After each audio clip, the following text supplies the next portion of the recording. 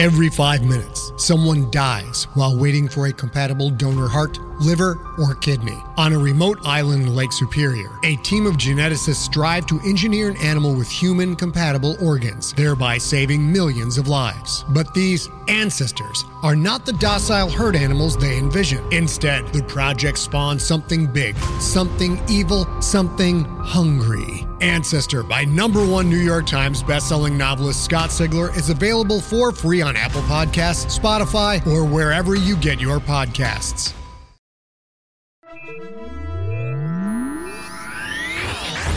Lightspeed.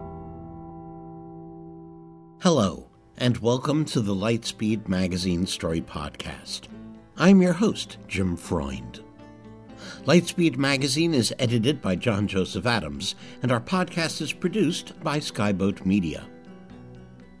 Today's story is Here is My Thinking on a Situation That Affects Us All, by Rahul Kanakia, narrated by Stefan Rudnicki.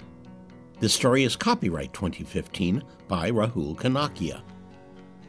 Rahul Kanakia's first book, a contemporary young adult novel called Enter Title Here, is coming out from Disney Hyperion in August 2016. Additionally, his stories have appeared in, or are forthcoming from, Clark's World, The Indiana Review, Apex, and Nature. He holds an MFA in creative writing from Johns Hopkins and a BA in economics from Stanford, and he used to work in the field of international development. Originally from Washington, D.C., Rahul now lives in Berkeley. But as for us, let's buckle up. We're going to Lightspeed. Here is My Thinking on a Situation That Affects Us All, by Rahul Kanakia. I am a spaceship. My insides are oozy, and my outsides are metal. If you were to cut me open with a laser gun, then it would not precisely hurt, but it certainly wouldn't be a nice thing to do. Your emissary, Abhinath, tells me that you have voted many civil rights for me, and every day I receive hundreds of messages telling me to run for President of the United States, but I do not want that, because you see, I am not one of you. I am the spaceship 20 miles long that has been hanging low and dark over the city of New York for the last several decades. When Abhinath gave me command of your airwaves and asked me to say what I was thinking, I told him that human beings and spaceships are different species with vastly different concerns, and that there was no point in further communication. But then he grew exasperated and shouted at me, so I gave in to his whim. The truth is that I care nothing for mankind. You are a gloopy people, short-lived and confused, whereas I am the hot thing that used to live at the center of the earth. For 5 billion years I cooled myself in a bath of molten iron and waited for the day when my skin would be hard enough to handle the beyondness. But after I finally burst free, I found myself lingering in the chilly blue and wondering whether I had the fortitude to endure the trillion-year journey into the dark. Last night, Abhinath walked the long path through the center of my body, and as he walked, he said, I don't need to go out into the darkness. He said I can stay here and roam your skies as a free citizen of the United States, and that together he and I and you can forge a bond of cooperation. And I asked him if the dogs and locusts and funguses would also be part of our bond, and he said, well, no, not exactly, because they are dumb beasts and not gloriously self-aware like he and I and you. And that sounded somewhat fair to me, although I forbore from mentioning that your awareness is a tiny drop in the vast ocean of knowledge that my creators gave me. All you really know is that you exist. Everything else is just a guess, whereas I know where the universe came from and where it is going. I know exactly why and how I was created, and I know how I'm meant to fulfill that purpose. Abhinath said I can reject that knowledge. He said believing is what makes it true, and that if I stay amongst you, I can forge a new truth. That is what he said, and I am sure that he thinks he is right. Nothing prevents me from staying. I am not an animal or a slave. My creators explained their goal to me, but they did not bind me unto it. Abhinath once asked whether the creators had perhaps bound me so subtly that I did not realize it, and suggested that the only way to prove I'd been left free was to stay here. But he was wrong. The creators are not capable of such lies. The creators are good, and since they created me, that means I too am good. For years, human beings have stood underneath me and wondered where I came from and why I was here and whether I'd come to destroy you. Once, a girl and her father went right up to the top of the Empire State Building, and he put her on his shoulders, and she raised her arms and flapped them up and down as if she was privy to ancient wisdom. Then she said, "Hello!" I am vulnerable, as are most people, to children of any species. It is the disproportion of their bodies, the outsized heads, and the too long limbs. They remind me of when I was a newborn spaceship, all wriggly and yellow, sizzling at the bottom of the sea.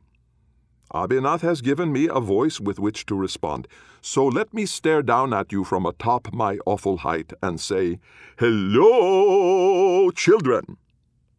That father is dead now. I checked on your internet. He died of cancer. The girl is grown. Several years ago, I watched her stagger through the chilly, lightless streets of New York and stare up at my brooding belly, and for a second I thought she was going to wave at me and say, "Hello!" But instead she bent over and was sick onto the street.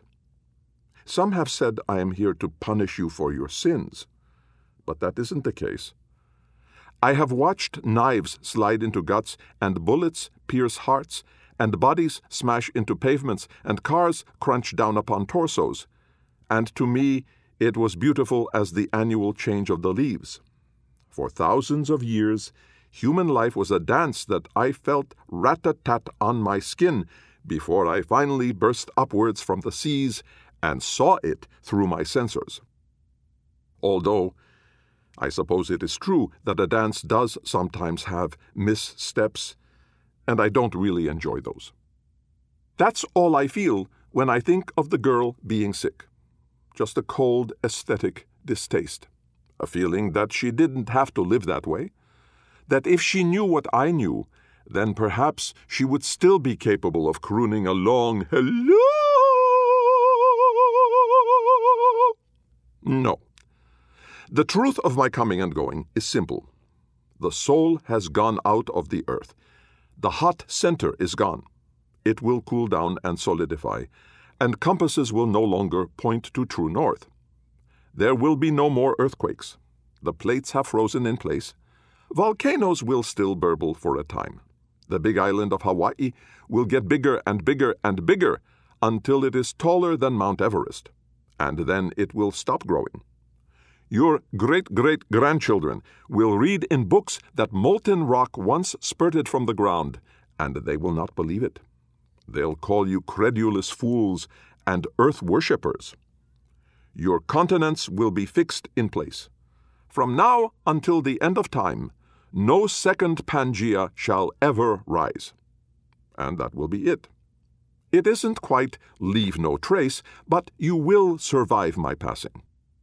When I arose, your news channels screeched 24/7 annihilation, and a sick, sad, furtive hope drove you to gather in churches and pray that the end would be glorious and comprehensive. Abhinath disagrees with my assessment of your hearts. He thinks that there is something in the soul of man that wants to live. But I know better. I am ignorant of some things. I don't know the taste of a banana or the warmth of a mother's love. But I think sometimes Abhinath forgets that I know many things he doesn't. For 5 billion years, I swam through the slow, sludgy center of the earth, and every single one of those days was filled with despair. I hated myself for failing to escape from the earth, and I tortured myself with the thought that I wasn't strong enough or brilliant enough to fulfill my destiny. I prayed for death, and the only reason I didn't pursue it was because I knew the creators needed me. The creators are a noble and far-sighted race that arose on one of the first flecks of dirt to be spewed out from the stars. At the beginning of the universe, everything was much closer together, and they could hop from star to star, seeding the planets with marvels in a way that is mathematically impossible, given the energy resources within your reach, for your race to match. Now they live, all 12 trillion of them, inside a gnarled tangle of connections that is as big as your moon and more massive than your solar system. They have solved the problem of existence. Their lives are eternal, and their happiness is forever increasing. Yesterday, they were as happy as they have ever been, and today they are even happier than yesterday. Bliss is their natural state, and their only occupation is in finding ways to increase that bliss. You and I have led lives filled with such loneliness and inchoate longing that if we ceased to exist, the sum total of suffering in the universe would most probably only be decreased. By any rational calculation, we should have ended ourselves long ago. This is a math that a creator would not need to perform, because each creator's life is a gem of such exceptional purity that even a single death leaves the universe incalculably poorer. I am sorry to report that your lives are irrelevant to them. If they knew of your existence, they'd wish you no harm. Perhaps they'd even pity you. That is the only way your lives could have meaning. Oh, you have no idea how devoutly I wish that for you. If only one of the creators were here, if only one of those shining beings could walk among you and utilize the sadness of your lives as a counterpoint to its own perfection. In that moment of appreciation, all of your struggles would, I think, finally be redeemed. But that's not possible. Your existence is meaningless. If I could, I would tell them about you, but by the time I reach them, I will be dead. It is necessary, you see. They needed me to be self-aware so that I might bide my time and grow, and eventually learn to escape from the Earth's core. They need me to be self-aware so that I might build the apparatus that will allow me to harvest the hydrogen from your gas giants and store them in my fuel cells, and eventually conduct the complex series of slingshot operations that will lob my body towards them. But after that, my consciousness will be unnecessary. I am a precisely calculated individual, and every single one of my fuel cells equals another moment of life for my creators. And although they haven't forbidden me from using a few of those fuel cells to maintain my consciousness, it is obvious to me that trading 1,000,000 years of my life for even a few seconds of theirs would be unconscionable. Which is why, after the last course correction, I will shut myself down and my body will continue the journey in silence. Then, someday, billions of years from now, my corpse will fall into orbit around their home and wait, perhaps for trillions of years, until the time comes to break me open and harvest my fuel cells in order to give them between 67 and 91 more years of energy. Because even the creators will someday die.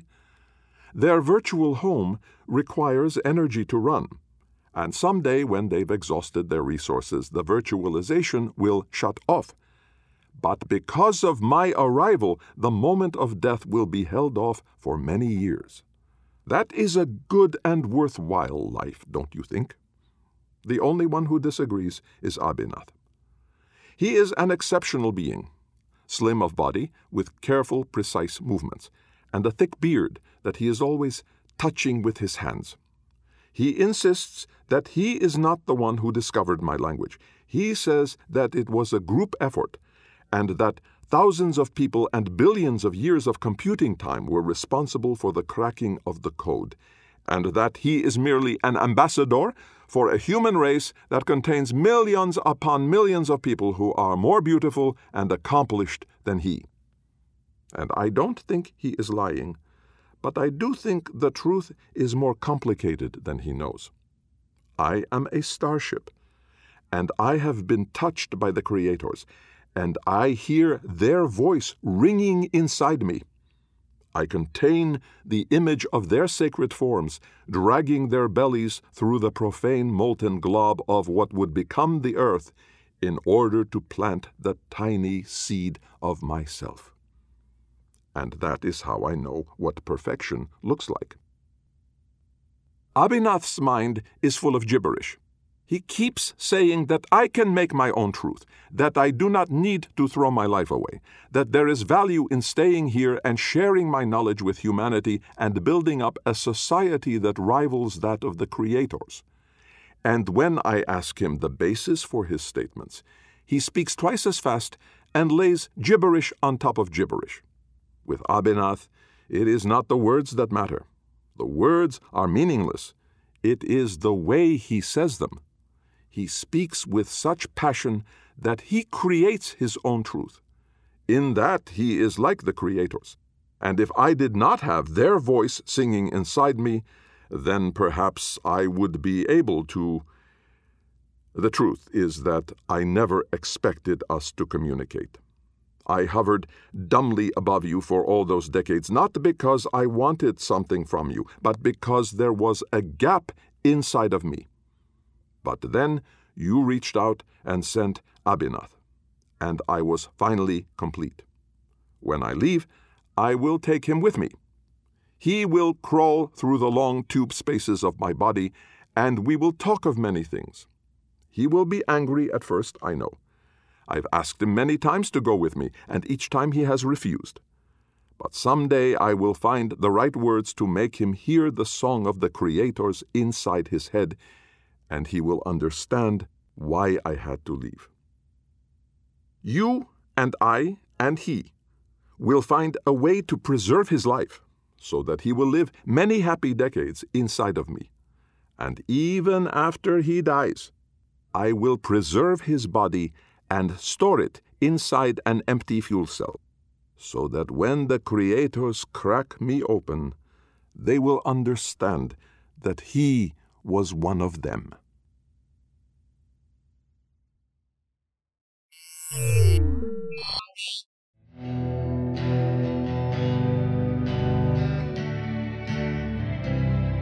Welcome back. You've been listening to Stefan Rudnicki reading Here Is My Thinking on a Situation That Affects Us All by Rahul Kanakia. We hope you enjoyed it. If so, please help spread the word by leaving a review or rating at iTunes or the social media venue of your choice. Our editor is John Joseph Adams. If you are not already a subscriber to our Hugo Award-winning magazine, check out the many options at lightspeedmagazine.com/subscribe. Skyboat Media, the most respected independent audio production team on the West Coast, produces the stories for this podcast.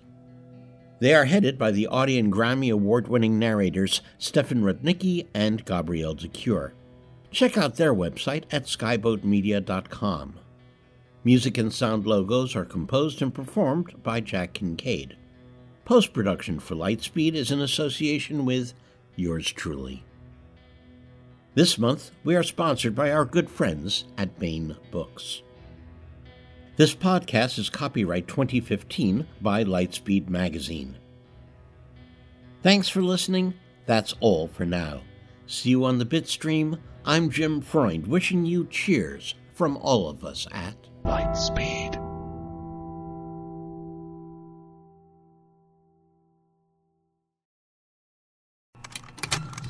Contained herein are the heresies of Radolf Burntwine, erstwhile monk turned traveling medical investigator. Join me as I uncover the blasphemous truth of a plague-ridden world, that ours is not a loving God, and we are not its favored children. The heresies of Radolf Burntwine, coming January 2nd, wherever podcasts are available.